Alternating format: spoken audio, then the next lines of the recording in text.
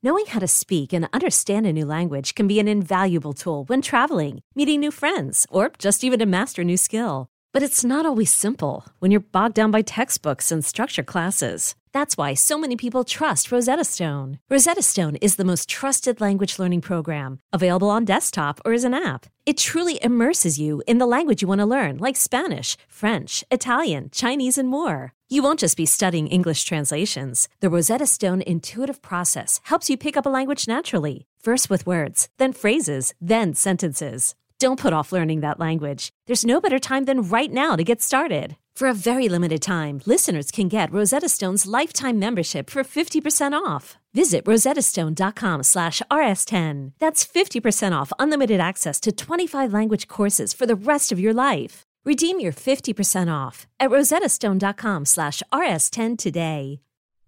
The views and opinions expressed in this podcast are solely those of the individuals participating in the show and do not represent those of Tenderfoot TV and Resonate Recordings.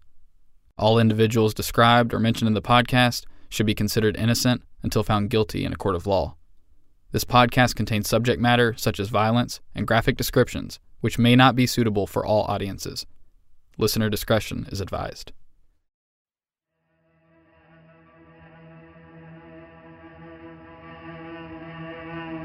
I had this dream. I heard a knock on the door. And I opened the door, and there stands Brittany in this black t-shirt with her blue jean cutoff shorts and flip-flops. And I looked down and I seen my dog, Nala. And I was just like, Brittany, you're here. And she said, I'm scared. I'm scared of this dog. And I said, why are you scared? That's Nala. I said, she's a great dog. You don't have to be scared. She looks at me, and Brittany had the prettiest blue eyes. And she looked at me and she said, I'm okay, Sam. I'm okay. And she said, I have to go now. I was like, please don't leave. And she said, Sam, I gotta go. At first, I thought she was scared of my dog. But if she was scared of my dog, why was my dog sitting right beside her? Sitting there. I don't think that she was scared of my dog.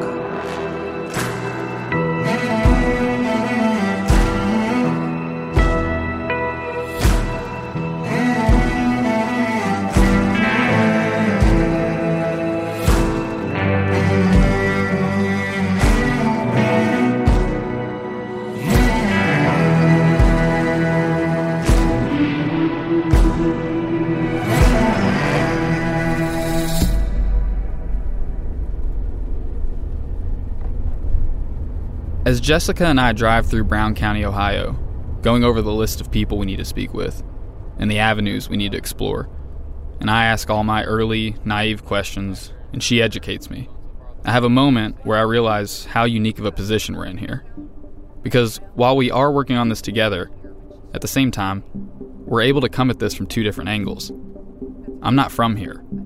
I come into this with no preconceived notions, no intimate knowledge, no nothing really. I'm an outsider. The people here have been very welcoming, but I've seen the stares. I get it. On the other hand, my producer Jessica is a local, an insider. She knows a lot about the case. She's been following it for years, and the locals don't tend to stare at her. They'd rather talk to her about the case. I guess what I'm getting at is there's perks to having both. And from our position, or more accurately, positions, I genuinely believe we can help make a difference in this case. We're going to take a step back and move slowly. Start with those who knew Brittany best and branch out from there.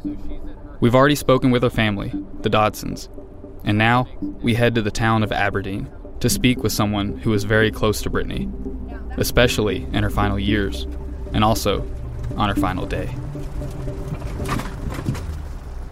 We pull off a narrow, winding road and carefully squeeze into a small gravel driveway next to a silver minivan, with a familiar-looking decal of a winged heart on the back window. A short sidewalk leads us up to the front porch of the two-story house, where we knock on an ornately carved front door. Seconds later, we hear a voice coming from around the side of the house. It's Brittany's friend, Samantha Rutherford. Oh, hey. Wearing a pair of cropped jeans and a black t-shirt, she nervously tucks her dark shoulder-length hair behind her ears as she welcomes us inside and guides us to her living room. As we take our spots on the sofa, Samantha begins to talk with her hands, and a tattoo on her wrist is revealed. It matches that decal on our van, a winged heart, and there's a banner just below with Brittany's name. She starts telling us about her career in law enforcement, how she got into it pretty late in life, and how Brittany played a factor in that. When Brittany was murdered, I couldn't wrap my mind around it. I was just like, she's just this fun, loving, joyful person whose life was taken too soon.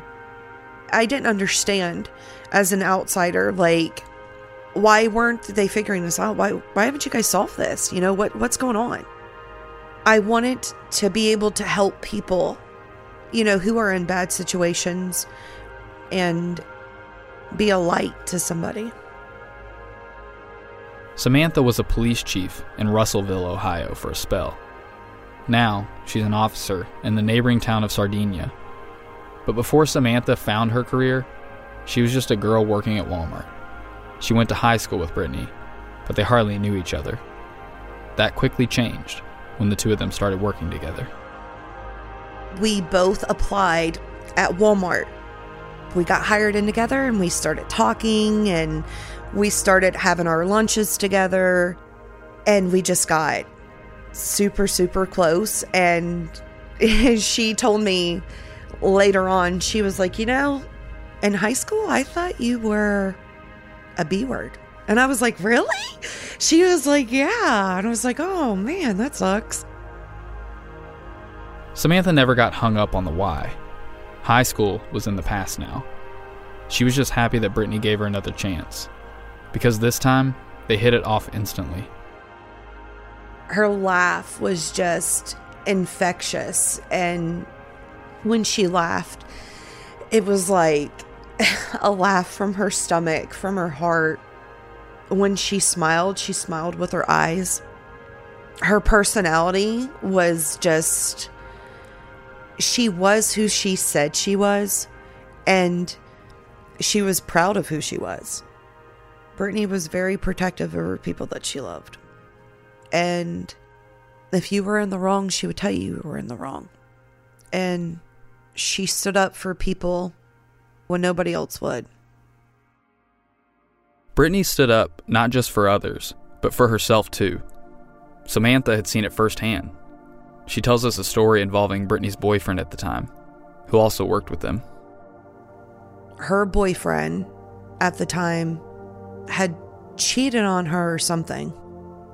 He come in one day and she wasn't there. He worked in the tire and lube part and she wasn't there. She was off that day. And I said, Dusty, I said, what happened to your eye? He said, Brittany blacked it. He's like, I swear to you, she did. So I called Brittany and I said, did you black Dusty's eye? She said, yes, I did. She said, and if he's gonna talk shit, she said, I'll be up there. She said, I'll black the other eye. I was like, oh my gosh. And she said, I guess he had... To no surprise, the young couple went their separate ways.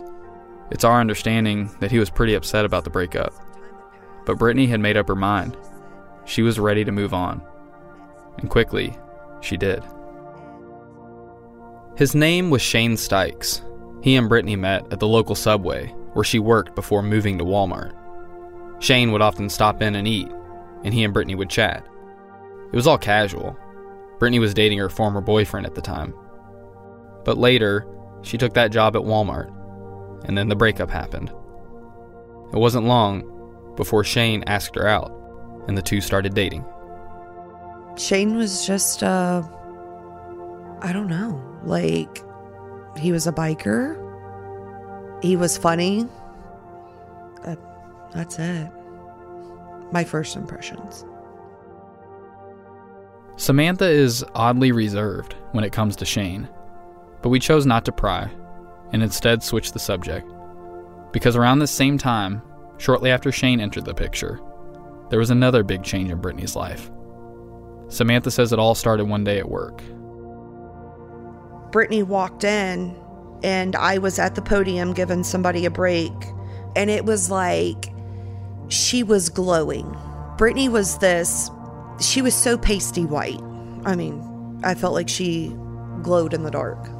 But she come walking in, and she was literally glowing, and I was like, come here for a second. I said, you're pregnant. She was like, no, I'm not. And I said, Brittany, I'm telling you, you're pregnant. She just, no, I'm not. Don't say that. And I said, take a pregnancy test. She's like, only if you take one with me. And I was like, okay. So we go to the bathroom after work, and we do the pregnancy test. And I hear Brittany, oh no, like crying. And I'm over there laughing. I'm like, I told you. And that's how we found out she was pregnant with Aubrey. And wouldn't you know it, Brittany was a natural. She made it look so easy. Oh my goodness. Brittany was tough as nails. When she gave birth to Aubrey, she had no medicine at all. She was bound and determined to have a natural birth. And when she had Aubrey, she was just like over the hills for her. I mean, she was so kind and nurturing to her. And, watching Aubrey get bigger with Brittany, it was awesome because Aubrey was Brittany's best friend. She loved that little girl to pieces. Loved her. She would do anything for her. As we continued our conversation about Aubrey, eventually, Samantha explained why she didn't have a lot to say about Shane earlier. She says her opinion of him changed over time. It started around the time of Aubrey's first birthday. By this time, Brittany and Shane were married. We were actually at Aubrey's first birthday party, and Brittany went all out. Like, Brittany and Mary are so creative with everything. They can turn nothing into something. And Brittany decided that she wanted to do, it was like a carnival petting zoo type birthday for Aubrey's first birthday. Like, it had to be big. And she asked me to come down and help her. And I was like, absolutely. So I came down, and Brittany was painting something on this piece of plywood. You stick your face through. It was like an animal or something like that. But anyhow, I told Brittany, I said, you're pregnant. And she was like, shut the hell up. I am not pregnant. And I said, Brittany, I told you the first time, you're pregnant. I'm telling you, you're pregnant now. She calls me a couple days later, and she was like, I'm pregnant. And I'm like, oh my gosh, I told you. That's amazing. I'm so excited. And she was like, Shane's going to be super upset. And I said, why is Shane going to be upset? She was like, because he told me he doesn't want any more kids. And I said, well, I mean, there's nothing you can do about it now. Aubrey's birthday was in June, but Samantha says news of baby number 2 was kept secret until sometime in August, right before the annual tobacco festival, which Brittany was always very involved in. This is when her opinion of Shane worsened. 2 weeks before the tobacco festival, Brittany called me, and it was late at night, and she was couldn't breathe, like crying. And I was like, Brittany, what's wrong? Like, honey, you've got to stop crying. Tell me what's wrong. Like, do you need me? Do I need to come get you? And she is like, Shane left. I told him that I was pregnant, and he said that he didn't want any more kids, and was throwing stuff and cussing me out, and he took off and he left. And she was like, I don't know what I'm going to do. And I'm like, it's going to be okay. Like, you're going to be okay.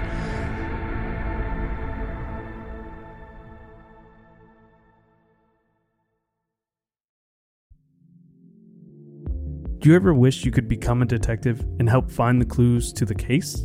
How about all of that in a mobile game that you can take anywhere? In June's Journey, each scene leads to a new thrilling storyline. uncover the mystery of June's sister's murder and find out about scandalous family secrets. The gameplay lets you find hidden clues as you investigate a murder mystery.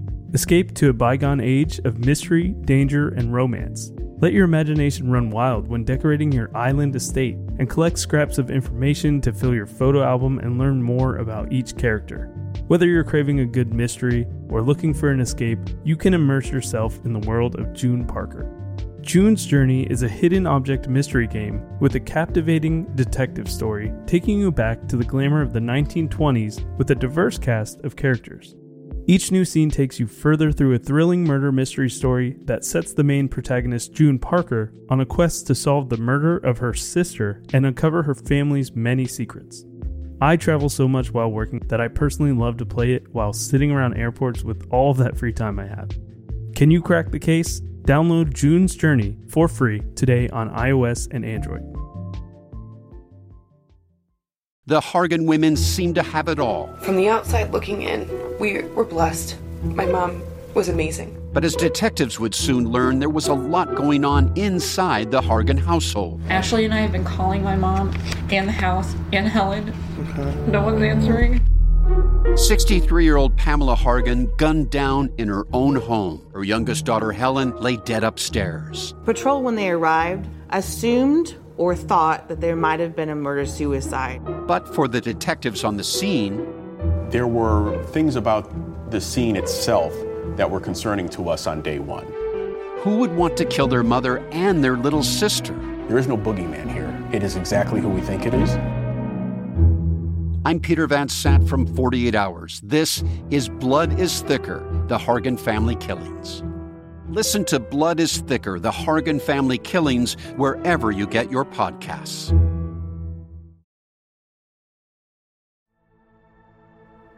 I was mad at Shane because at this time, Brittany, she was 22 years old. And I think he was like 36 or 37.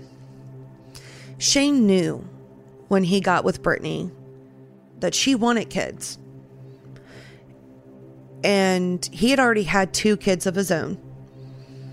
Brittany wanted kids and she loved kids and she took very good care of Aubrey. Not only Aubrey, but Gage and Bubba, his 2 kids.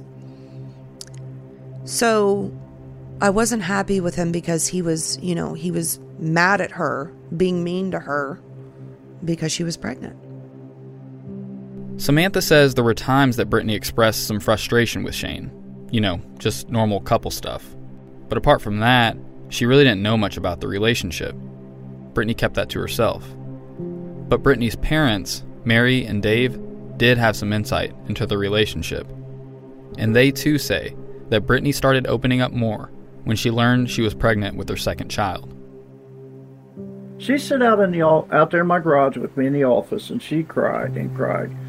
And she said, and I said, honey, you're going to find out what the baby is here within a week or 2.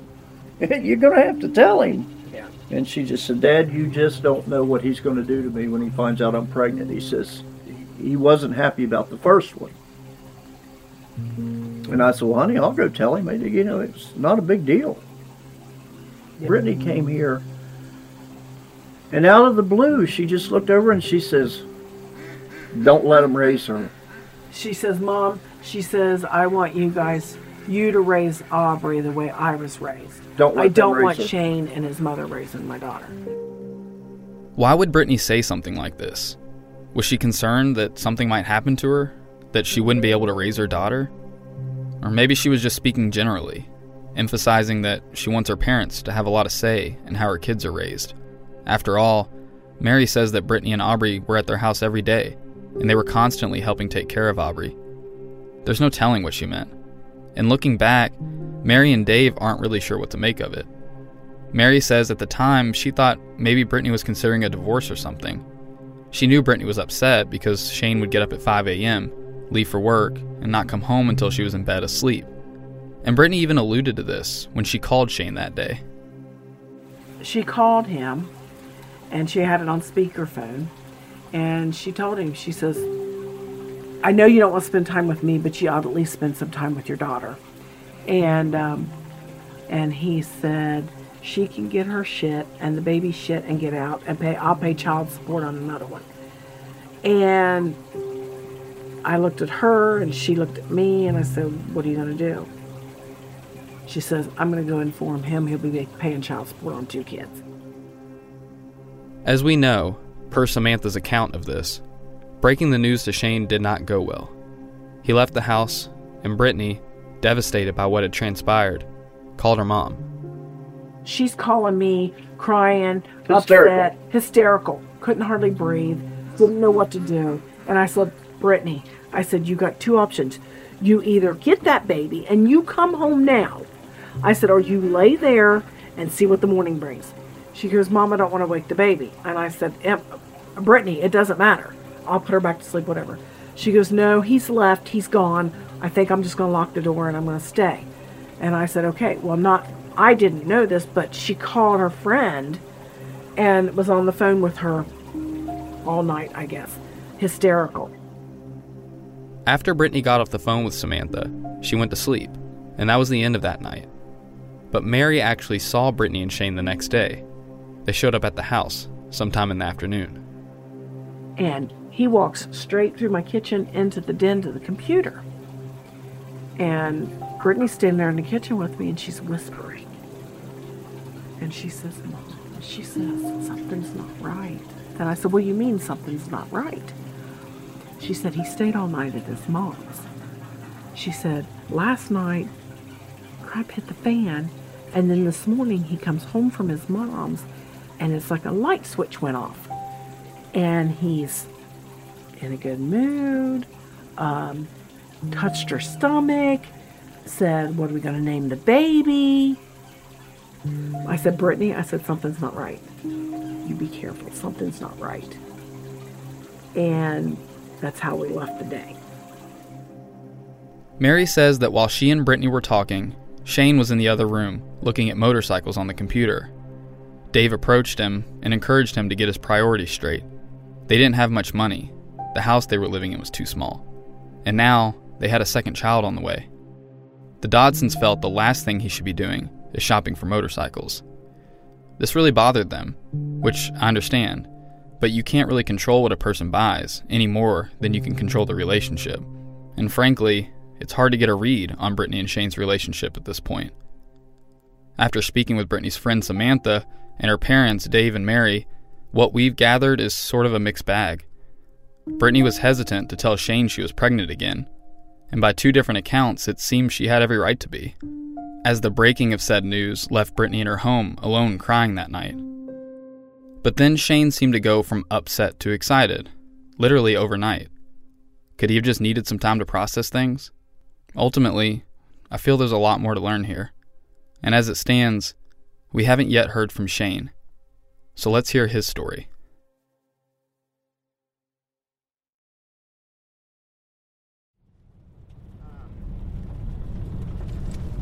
Did we pass their home? I didn't. Heading down a 2-lane country road, we probably would have missed Shane's house had he not parked the infamous yellow Jeep Wrangler out front. We make a sharp turn into the driveway of his modest 1-story home, just a few counties over from where Brittany and Aubrey were shot 9 years ago, inside that very Jeep parked just beside us. Hey, how's it going? All right. A screen door smacks to a close as Shane casually steps out onto his porch, wearing a t-shirt, cargo shorts, and a checkered pair of Vans. He's covered in tattoos. Yet, what's most noticeable is a thick red beard underlining his shaven head. Quite as much as we used to. Y'all can have a seat wherever. I don't have a lot of room, but cool. Make yourself comfortable, bud. I can bring chairs in here. After a quick intro, he welcomes us into his living room, where I see a busy wall displaying his adoration for motorcycles. A large Harley-Davidson logo, hanging over the black leather couch, stands out amongst the other hog signage, as does a placard just above a hat rack, reading, "This is us. Our life, our story, our home." We get situated on the couch, and Shane folds his hands together, resting them on the back of his head, as he starts to tell us how he and Brittany met. Our story begins at Subway actually, in Ripley. She worked there, and I ate there for dinner every night because I was a single dude. I only had my kids on the weekends, so through the week I ate dinner at Subway. And she was in there all the time, so we always just had conversation. It wasn't like nothing like that, you know what I mean? It was just casual conversation. And she had a boyfriend, was engaged or whatnot, and I didn't cross any lines, you know, but one day she called me and said that I guess he cheated on her, and she was single, and I said, well, when can I take you out? Well, she kind of ran me around a couple of times, you know, nervous, I guess, perhaps, and we finally went out on a date, went four-wheeling in the Jeep, drank some beer, and she never left. That was it. Brittany and Shane were coming from very different places in life when their paths crossed.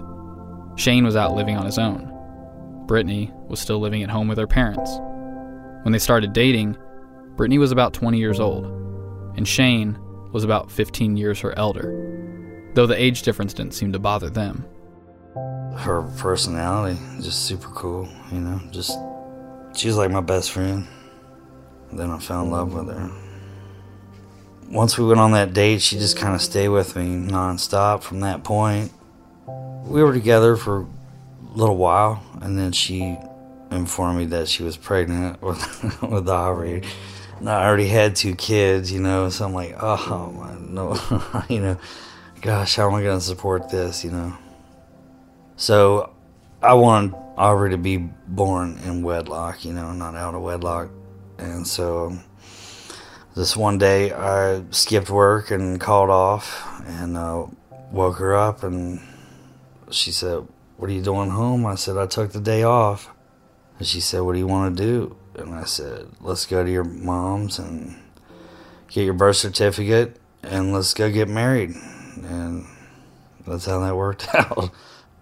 We were probably together, I'd say, a year before we got married. It was the best relationship I've ever had in my life. There wasn't arguing or nothing like that. So it was just easy going, and she was just easy to be around. I just couldn't turn away from it. She was a good balance for me. I've always been kind of a high-strung person, you know. She was the chill to my chaos. I've been searching for it ever since. Hard to find. Shane may have lost Brittany, but he still has Aubrey, who happens to be just like her mom. He's obviously thankful for that. That's my prize right there, you know, out of all this is she's alive and well, doing good, and every day, I'm sorry, I'm going to cry when I say this. It's just more and more like having her mom back. She acts just like her. Same sense of humor. So I'm blessed with that.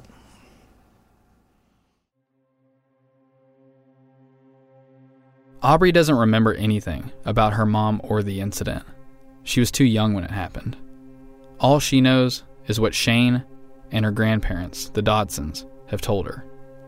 But with so much information and disinformation throughout years of news coverage, Shane gets concerned about what she'll pick up on as she gets older. What I worry about with her is that, you know, there's going to be a day when she's sitting around and gets on some Google and just sees some of the horrible crap that has been said about her dad. And then she's going to be like asking me questions. This is a legitimate fear of Shane's, not just paranoia getting the best of him.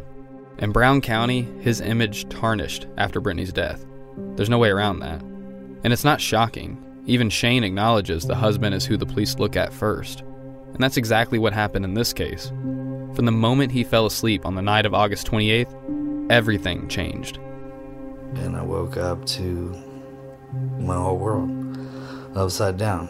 Beating on the door, cops open the door, they're on point, looking around, and I didn't understand. They were asking me all these questions. And I'm like, what? What? Like, do you own this Jeep? And I'm like, yeah. Where's it at? I'm like, my wife has it? And then he said, you might want to sit down, You know what you might want to sit down means. They found my Jeep on the side of the road, and my wife and child had been shot. And I said, oh my God, is she alive? And he told me that she's not alive, but the baby is. It was all happening so fast for Shane. It was like a nightmare, or the stuff you see on TV, as he likens it. Cops at his door, questioning him. His wife is dead. His daughter's in the hospital. And he says it only got worse from there. They wouldn't even let me go to my daughter. We're getting flown to Children's Hospital, and I want to go there. And they take me up there, under the light and all that shit. It was wrong. It was absolutely wrong in my book. I mean, I understand they got to do a job and whatever, but so they take me in, and then the first thing they did was start swabbing me and all this and that, and they started asking me questions, and I just finally said, am I under arrest? And they said no, and I said I'm leaving, and I went to go see my daughter. Shane stayed with Aubrey at the hospital through her recovery. But when it was all said and done and they were released from the hospital, things went right back to where they were before he left the station that night to tend to Aubrey. Shane realized that the investigation was very much focused on him. I was suspect number one. They were on me. They were going through my freaking dumpsters. They were had people taking pictures of me and shit. It was weird. It was really weird. Crazy. I didn't ever have a bad reputation there. That's why I didn't understand how all of a sudden, it's like, what? Like I don't have any kind of prior record, no crap like that, You know how it is. I'm sure you've had people accuse you of something in life, That pisses you off, just in general, correct? Now, magnify that by 1,000, and they're blaming you for killing your own family, you know what I mean? I mean, if that don't piss you off, you know what I'm saying? So, to deal with that, losing my wife, losing a baby, almost losing another baby. She lived in Children's Hospital for almost 3 months. It's been a tough situation for him to navigate, and tough is probably an understatement. But Shane is fully aware that he's not the only one who suffered a loss here. She took my kids in like they were her own. They loved her to death. My son, it messed him all up. It's a ripple, it just keeps going. His boys were pretty young when this happened, ages 6 and 13. He had to be strong for them, but in a much different way than he did for 1-year-old Aubrey, who was undergoing multiple brain surgeries in the hospital for months. Asking how he got through it all? It's simple. His faith. My wife introduced me to religion, and that's the greatest thing she ever gave me in my life. My faith in God and my relationship with God. I just prayed like you wouldn't believe. Pretty much 4 times a day I'd go down to the little mausoleum thing in Children's Hospital and just cry and beg, please Lord, don't take her. And it worked out. So while I'm in the hospital, I talked to our pastor who married us, and I told him, I want to get baptized. I want to do this right. And we did that. He baptized me, gave me my first Bible, and then turned his back on me. That's a story that doesn't need explaining. Shane lumps the betrayal in with how the rest of the town treated him before he eventually left and started over. But the point was his faith got him through those months in the hospital. And now Aubrey's here, and you wouldn't even know what she's been through. You can't even tell. I mean, you can see the bullet hole still, but she is straight A's, test out super high, all her testing, and she is her mom again for sure. Brittany's a smart girl, so I'm happy about that. I mean, she's a survivor, 1 out of 3 made it, and she lost her mom, and a sister, I'm told anyway. I was told it was a female. I gotta know, how did you feel about this one? Oh man, I was like, well, it was less. It was less. I mean, don't get me wrong. I was not rainbows and sunshine, I was like, what? What are you talking about? Are you serious right now? You're playing jokes, right? It was. But I just told her, I was like, look, it's going to be all right. We'll just do what we got to do, And obviously it would have worked out because look at her parents, for crying out loud, They're not exactly raking in the change, and they made it with freaking 5 kids, so it's a struggle, but somehow you'll make it through it.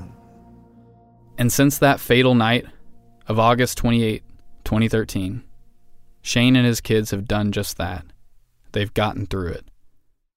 If people want to point fingers at him, so be it. He knows the person responsible for this is still out there, and they need to pay for what they did. He wants answers.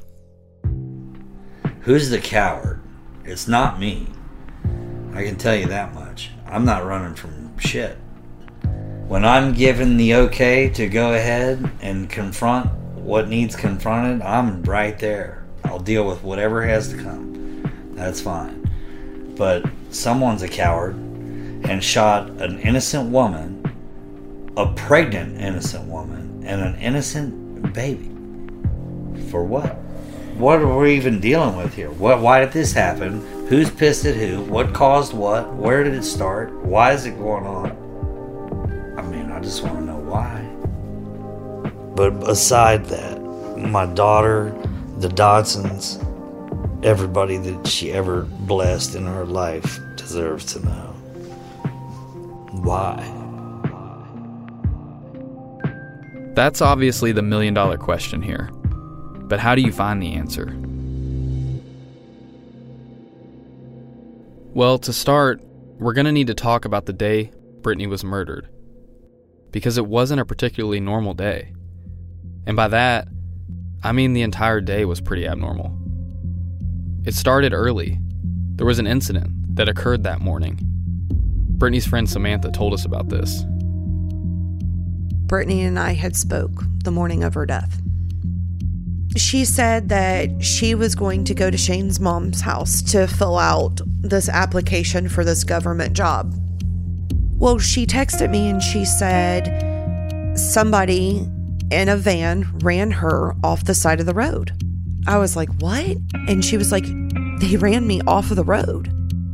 Most people would probably see this for what it was, an incident of road rage. But Samantha has other thoughts. She wants to know, was that person trying to run Brittany off the road? Or were they trying to run that Jeep off the road? Shane never let Brittany drive that Jeep. 2 weeks before she died, he had Brittany start driving that Jeep. And he took Brittany's car to work, her van. Why did you put her in that Jeep when you never let her drive it before? Was there a target on your back and you were scared? I don't know. I have my own questions.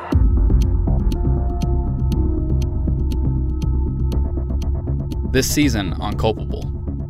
At least 5 shots in about a 2.5 foot area of car door, and this person hit what they aimed at. I really doubt this is just some passing incident of road rage. There's only one way to keep a secret, and that's if there's two people and one's dead. He came to his house as soon as that happened, said he just killed someone. We've looked at every possible avenue. Was she the intended victim? Was somebody jealous of her? Was it a random act? I mean, the options will drive you crazy. Culpable is a production of Resonate Recordings and Tenderfoot TV in conjunction with Cadence 13, written and hosted by me, Dennis Cooper, and produced by Jessica Knoll. Executive producers are myself, Mark Menery, Jacob Bozarth, Donald Albright, and Payne Lindsay. Our senior producer is John Street. Additional production by Todd McComas. Editing, mixing, mastering, and sound design by Dayton Cole, Pat Kicklighter, Adam Townsell, and Caleb Melcher of the Resonate Recordings team. If you have a podcast or are looking to start one, check us out at resonaterecordings.com. Our theme song and original score is by Dirt Poor Robbins, with additional scoring by Dayton Cole. Our cover art is by Drew Bardana. You can follow us on social media at Culpable Podcasts. Show notes, as well as bonus content, can be found on our website, culpablepodcast.com. If you enjoyed this episode, please take time to subscribe, rate, and review.